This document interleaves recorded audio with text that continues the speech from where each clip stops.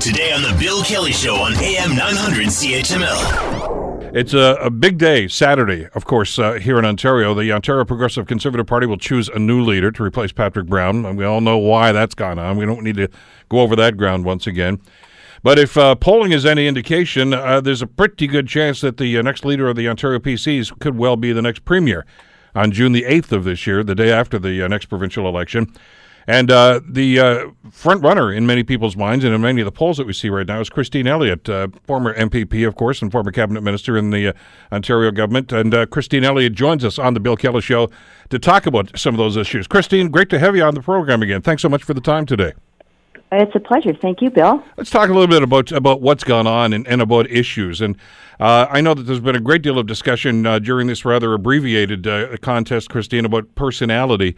Are you comfortable that there's been enough issue and enough weight given to some of the issues and some of the policies that need to be discussed?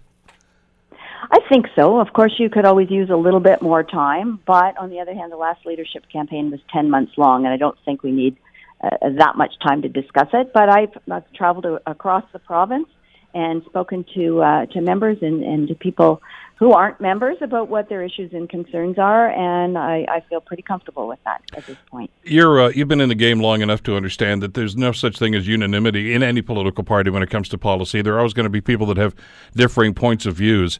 And that's certainly been the case, obviously, not just with the candidates that are running for the leadership, but even with some of the rank-and-file members who are voting as we speak about who the next leader is going to be. But there are a couple of contentious issues right now that an awful lot of people are still questioning exactly where the Conservative Party is going to be and the new leader is going to be. And I want to talk to you about those. And first of all, it's the idea of the carbon tax that I know that the former leader Patrick Brown had advocated for. There's a federal move right now to institute a national carbon tax. All of you have gone on record right now saying you're opposed to that, which raises the question, where's the money going to come from to fund some of the other things that you've talked about? Well, I am opposed to the carbon tax. I've heard from members and people across the province that they cannot afford another tax. They're dealing right now with hydro bills that are just going through the roof, and many people on a monthly basis are having trouble paying their hydro bill and other bills and buying food for their family. So there are ways that we can be environmentally responsible without resorting to a tax. But in terms of the money and where it would come from that supports our platform, the carbon tax would be responsible for about $4 billion over 4 years, so about $1 billion a year. And we would approach that in several ways. One would be a value for money audit of all of the programs and services that the Wynne Liberals have brought forward in their budget. We need to make sure that each program provides value. If it does not provide value, taxpayers would expect that program would be discontinued and those funds used for the programs and services that we have in our platform that we developed with the people of the province, things like more long-term care beds, more mental health and addictions counseling, and so on. So we would do that, but we also, if you just take a look at the money that the Liberals have wasted over the years, $1 billion on canceled gas plants for nothing other than political reasons, $8 billion in e-health, and we still don't have a functioning and connecting system of electronic medical records. The list goes on and on and on. I am sure we would be able to find that money. And every previous government and every previous person that's ever run for leadership on any of the parties has said the same thing, yet we always seem to fall short on that. So, I mean, we have to always take that with a grain of salt, and the proof is obviously going to be in the pudding in situations like that. But I guess the other side of this, though, Christine, is what the federal government's been talking about right now, about trying to impose a national carbon tax. And the way that was obviously going to be done was that the money would flow through to Ottawa, but then be given back in the form of rebates, not unlike what BC has done right now. So is there a possibility or even a probability that no matter what you say, even if you're the next premier, that Ontario is going to be part of that program, whether they like it or not?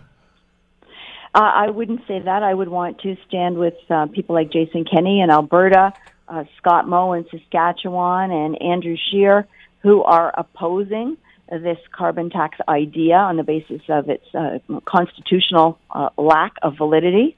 And I would want to stand up for Ontario and tell Justin Trudeau he doesn't get to tell us what we're going to do and the decisions that we're going to make in Ontario.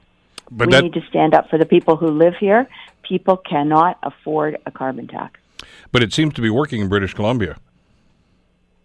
Well, it may be working there, but But what makes it work? I mean, I know you've done your homework on this. What makes it work in BC is the money goes right back to taxpayers in the form of rebates. And that concern, I think a concern a lot of us have, is that the tax that's being proposed in Ontario as it stands right now, the money goes to government, and that's where it stops. And I think that's the concern right now, is it's coming out of our pockets and we never see it again. Well, and I think one of the differences perhaps between Ontario and other provinces is we are struggling with escalating hydro prices. Hydro has tripled since the Liberals took power in 2003. So people are just trying to deal with those issues and pay their bills. They cannot afford to pay more for almost every article that they consume or buy. We're making more hydro than we need at this stage, and that's one of the frustrations. I mean, we've been following this file. I think all of us have probably learned more about hydro and hydro production and hydro cost than we ever wanted to know, but simply it's because it's become such a burden to us. And I thought one of the pivotal moments in the last debate up in Ottawa last week was when one of your competitors suggested that if she becomes premier, she's going to rip those wind turbines out of the ground. And I thought you very aptly reminded her that you're falling into the idea of contracts and liabilities and something that could cost billions of dollars. And it goes, Christine, I guess, to the concern I get as an observer in this race is an awful lot of time, and I guess it happens in all leadership races, the candidates tend to say what people want to hear, not what people need to hear. How do you find that balance? Well, I think you have to be truthful with people, and it would be nice to think that it's as simple as just going and plucking wind turbines out of the ground and coming up with simple slogans that we're going to put a neon sign on the side of the road to say Ontario's open for business. That's where the experience comes in, and that's why I know that you can't do that. It's not that simple. There's hard work that needs to be done on a bunch of levels, and you can't ignore the validity of contracts in Ontario, or nobody will ever want to come here to do business. So we have to be realistic, and we have to be honest with people, and that's what I'm trying to do as part of my campaign. Because, I mean, that's the concern I've got. I mean, it's a double-edged sword to say you're going to do something like that. And we saw this already with the gas plant situation. For the government to come back and say, okay, we're going to cancel that. If we'd known at the time how much it was going to cost, I'm sure we would have had second thoughts about that. But it does send a message. And next time you go across and you say, I want somebody to come here and invest in Ontario, they're going to say, well, your contract's not worth the signature's not worth the ink it's printed on, because you guys are just going to renege on it. I mean, you've got to be very careful about how governments do business. Absolutely. And you have to show that Ontario is a friendly jurisdiction for business on a number of fronts, but certainly to make sure that we honor contracts when people come here, and that we're not some, third world republic. We want to make sure that we show businesses that we have rules and regulations, and we follow them for the operation of businesses. Let's stay on the business track for just a second. I just mentioned that later on we're going to be talking about the possibility of tariffs. And I know that the finance minister's announced that later on this month he's going to present his budget. I assume it'll be the final one before the election, of course. But there's a concern. There are some dark clouds on the horizon right now. One of them being the NAFTA negotiations, which are not going well. And, of course, then there's the possibility of steel tariffs. And I don't need to tell you the importance that has here in the Hamilton area vis-a-vis the economy. How would you as Premier do what needs to be done? And what would you do to try to protect Ontario's interests against some of these challenges?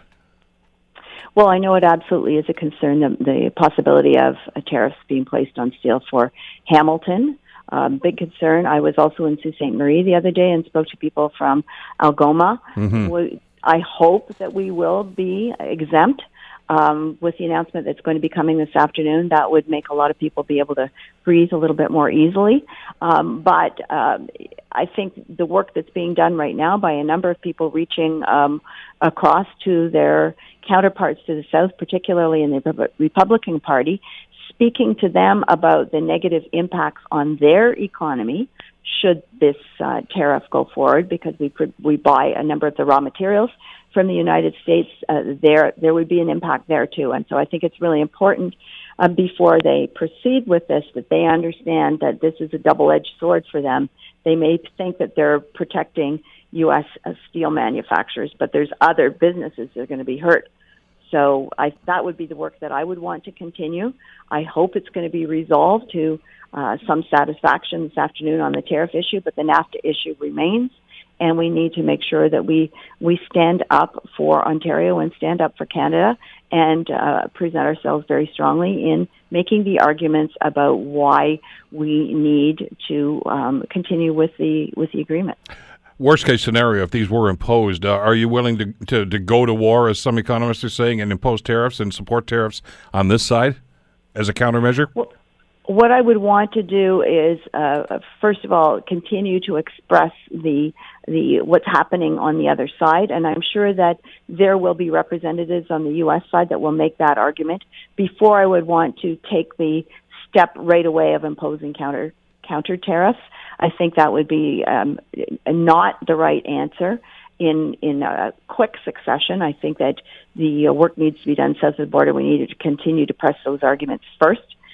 Other tariffs might be necessary in the longer term, but right away I would not propose doing that. One of the other contentious issues that is getting a lot of speed, and during the debates especially, is the sex ed curriculum. Now, I know that as you go around the province and looking for support for the leadership, that you're talking to conservatives and you're talking to folks in the grassroots, and I get that.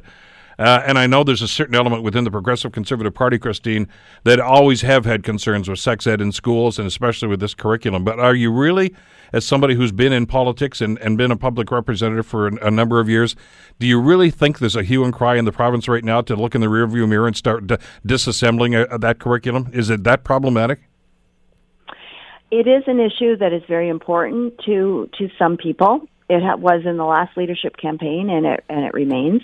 We have many other issues, of course, that we need to be dealing with, but I think that this issue could be resolved if we opened up the curriculum, spoke to parents groups across the province, understood exactly what it is that they want to have changed, and make the necessary changes. That's an interesting point, because those who oppose this, I hear very little detail about what exactly it is that bothers them, aside from just the idea that it's being taught.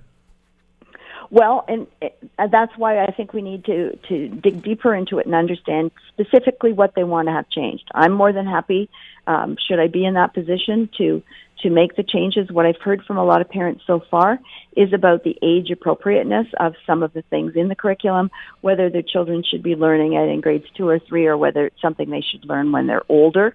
I think that's a fair comment by the parents because they know their children best. There will still be some parents that don't want to have any sex ed curriculum and don't want their children to be taught that at school. I respect that right, that they should be able to sign their children out of those classes. That's always been the case in Ontario. So I think that we need to address the reasonable concerns about specific issues and then move forward, because we've got a lot of other issues in education that we need to talk about. Getting math scores up, only about 50% of our students in grade 6 are achieving provincial levels. That's a big concern for the future. So we need to work on those issues as well. But I get the sense in the conversation that we've had for a number of years since the curriculum's gone into place, that a number of the people that are being critical of this right now probably are basing this on misinformation and speculation and things that they've heard. They've not actually read the curriculum. So is it fair to suggest, Christine, that you would categorize this as a concern and not a priority at this stage?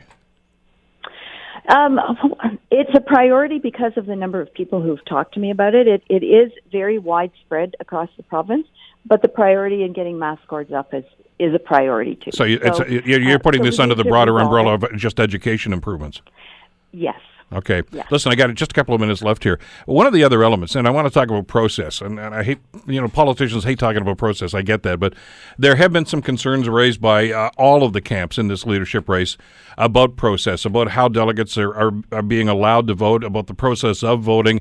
Some suggesting it's too difficult. They're giving up on situations like this. There have been some requests by a couple of your opponents right now for an extension. I guess that's not going to happen. But are you comfortable with the way things have gone? Because, invariably when things like this are sprouted before the campaign and before the vote, it's laying the groundwork for, the system stunk and it was a foul or it was rigged, as the guy in the White House told us a few months ago. Are you comfortable with this, and you feel this is fair and equitable for everybody?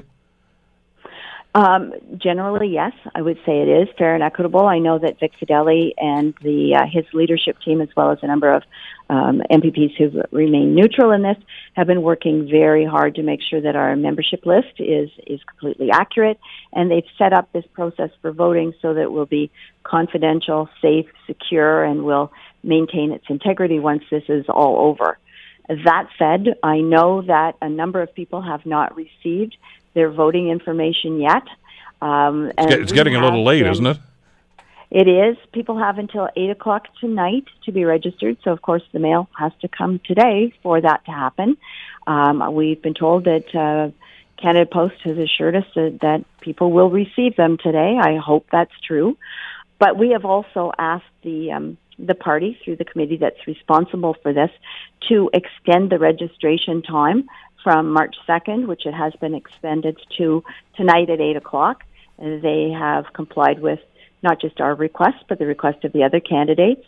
We can't extend the final date of March 10th past that date because our Constitution does not allow it, just the way they have to set up these votes and all of the time periods. So that's carved in stone. They can't do anything about that. It's carved in stone.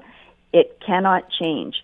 And so what we are doing, as I'm sure the other candidates are doing, is working very hard to make sure that with our members who have received their voting ID in the mail, to help them with the registration and ultimately to help them with voting, so that every member that wants to vote is going to be able to do so. We have thousands of people across the province with computers that are going from one home to another to help people that don't have computers. Oh, that's helpful then. Yes, we have a hotline. Listen, I got about a second left here, and I'm glad you're comfortable with the process. But just on a previous answer, Elizabeth, who's listening to our conversation on CHML here, just emailed and said, for those parents that do want to opt out of the sex ed program, do they need to justify that? In other words, do they have to point to a particular part of the curriculum that they're having a problem with? Not according to me, no. If they don't want their children to participate, all they have to do is provide a note. We would have to notify parents when the sex ed program is being taught. If they want their child to not participate, just a simple note saying, I don't want my child to be there is good enough for me. An awful lot more to talk about, but I guess we'll have to wait until after Saturday to see just what happens when the dust settles. As we've said to all the candidates, Christine, thank you so much for the time, and good luck on Saturday. It's a pleasure. Thank you very much, Bill. Christine Elliott, candidate, of course, for the Ontario Progressive Conservative leadership. Saturday afternoon, it will be going down, of course, and the voting is happening right now. And as she mentioned, they've only got a few more hours to do that.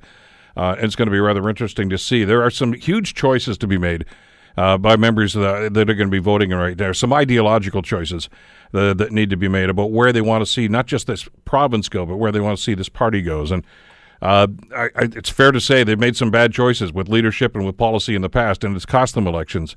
And we'll see how it turns out on Saturday. The Bill Kelly Show, weekdays from 9 to noon on AM 900 CHML.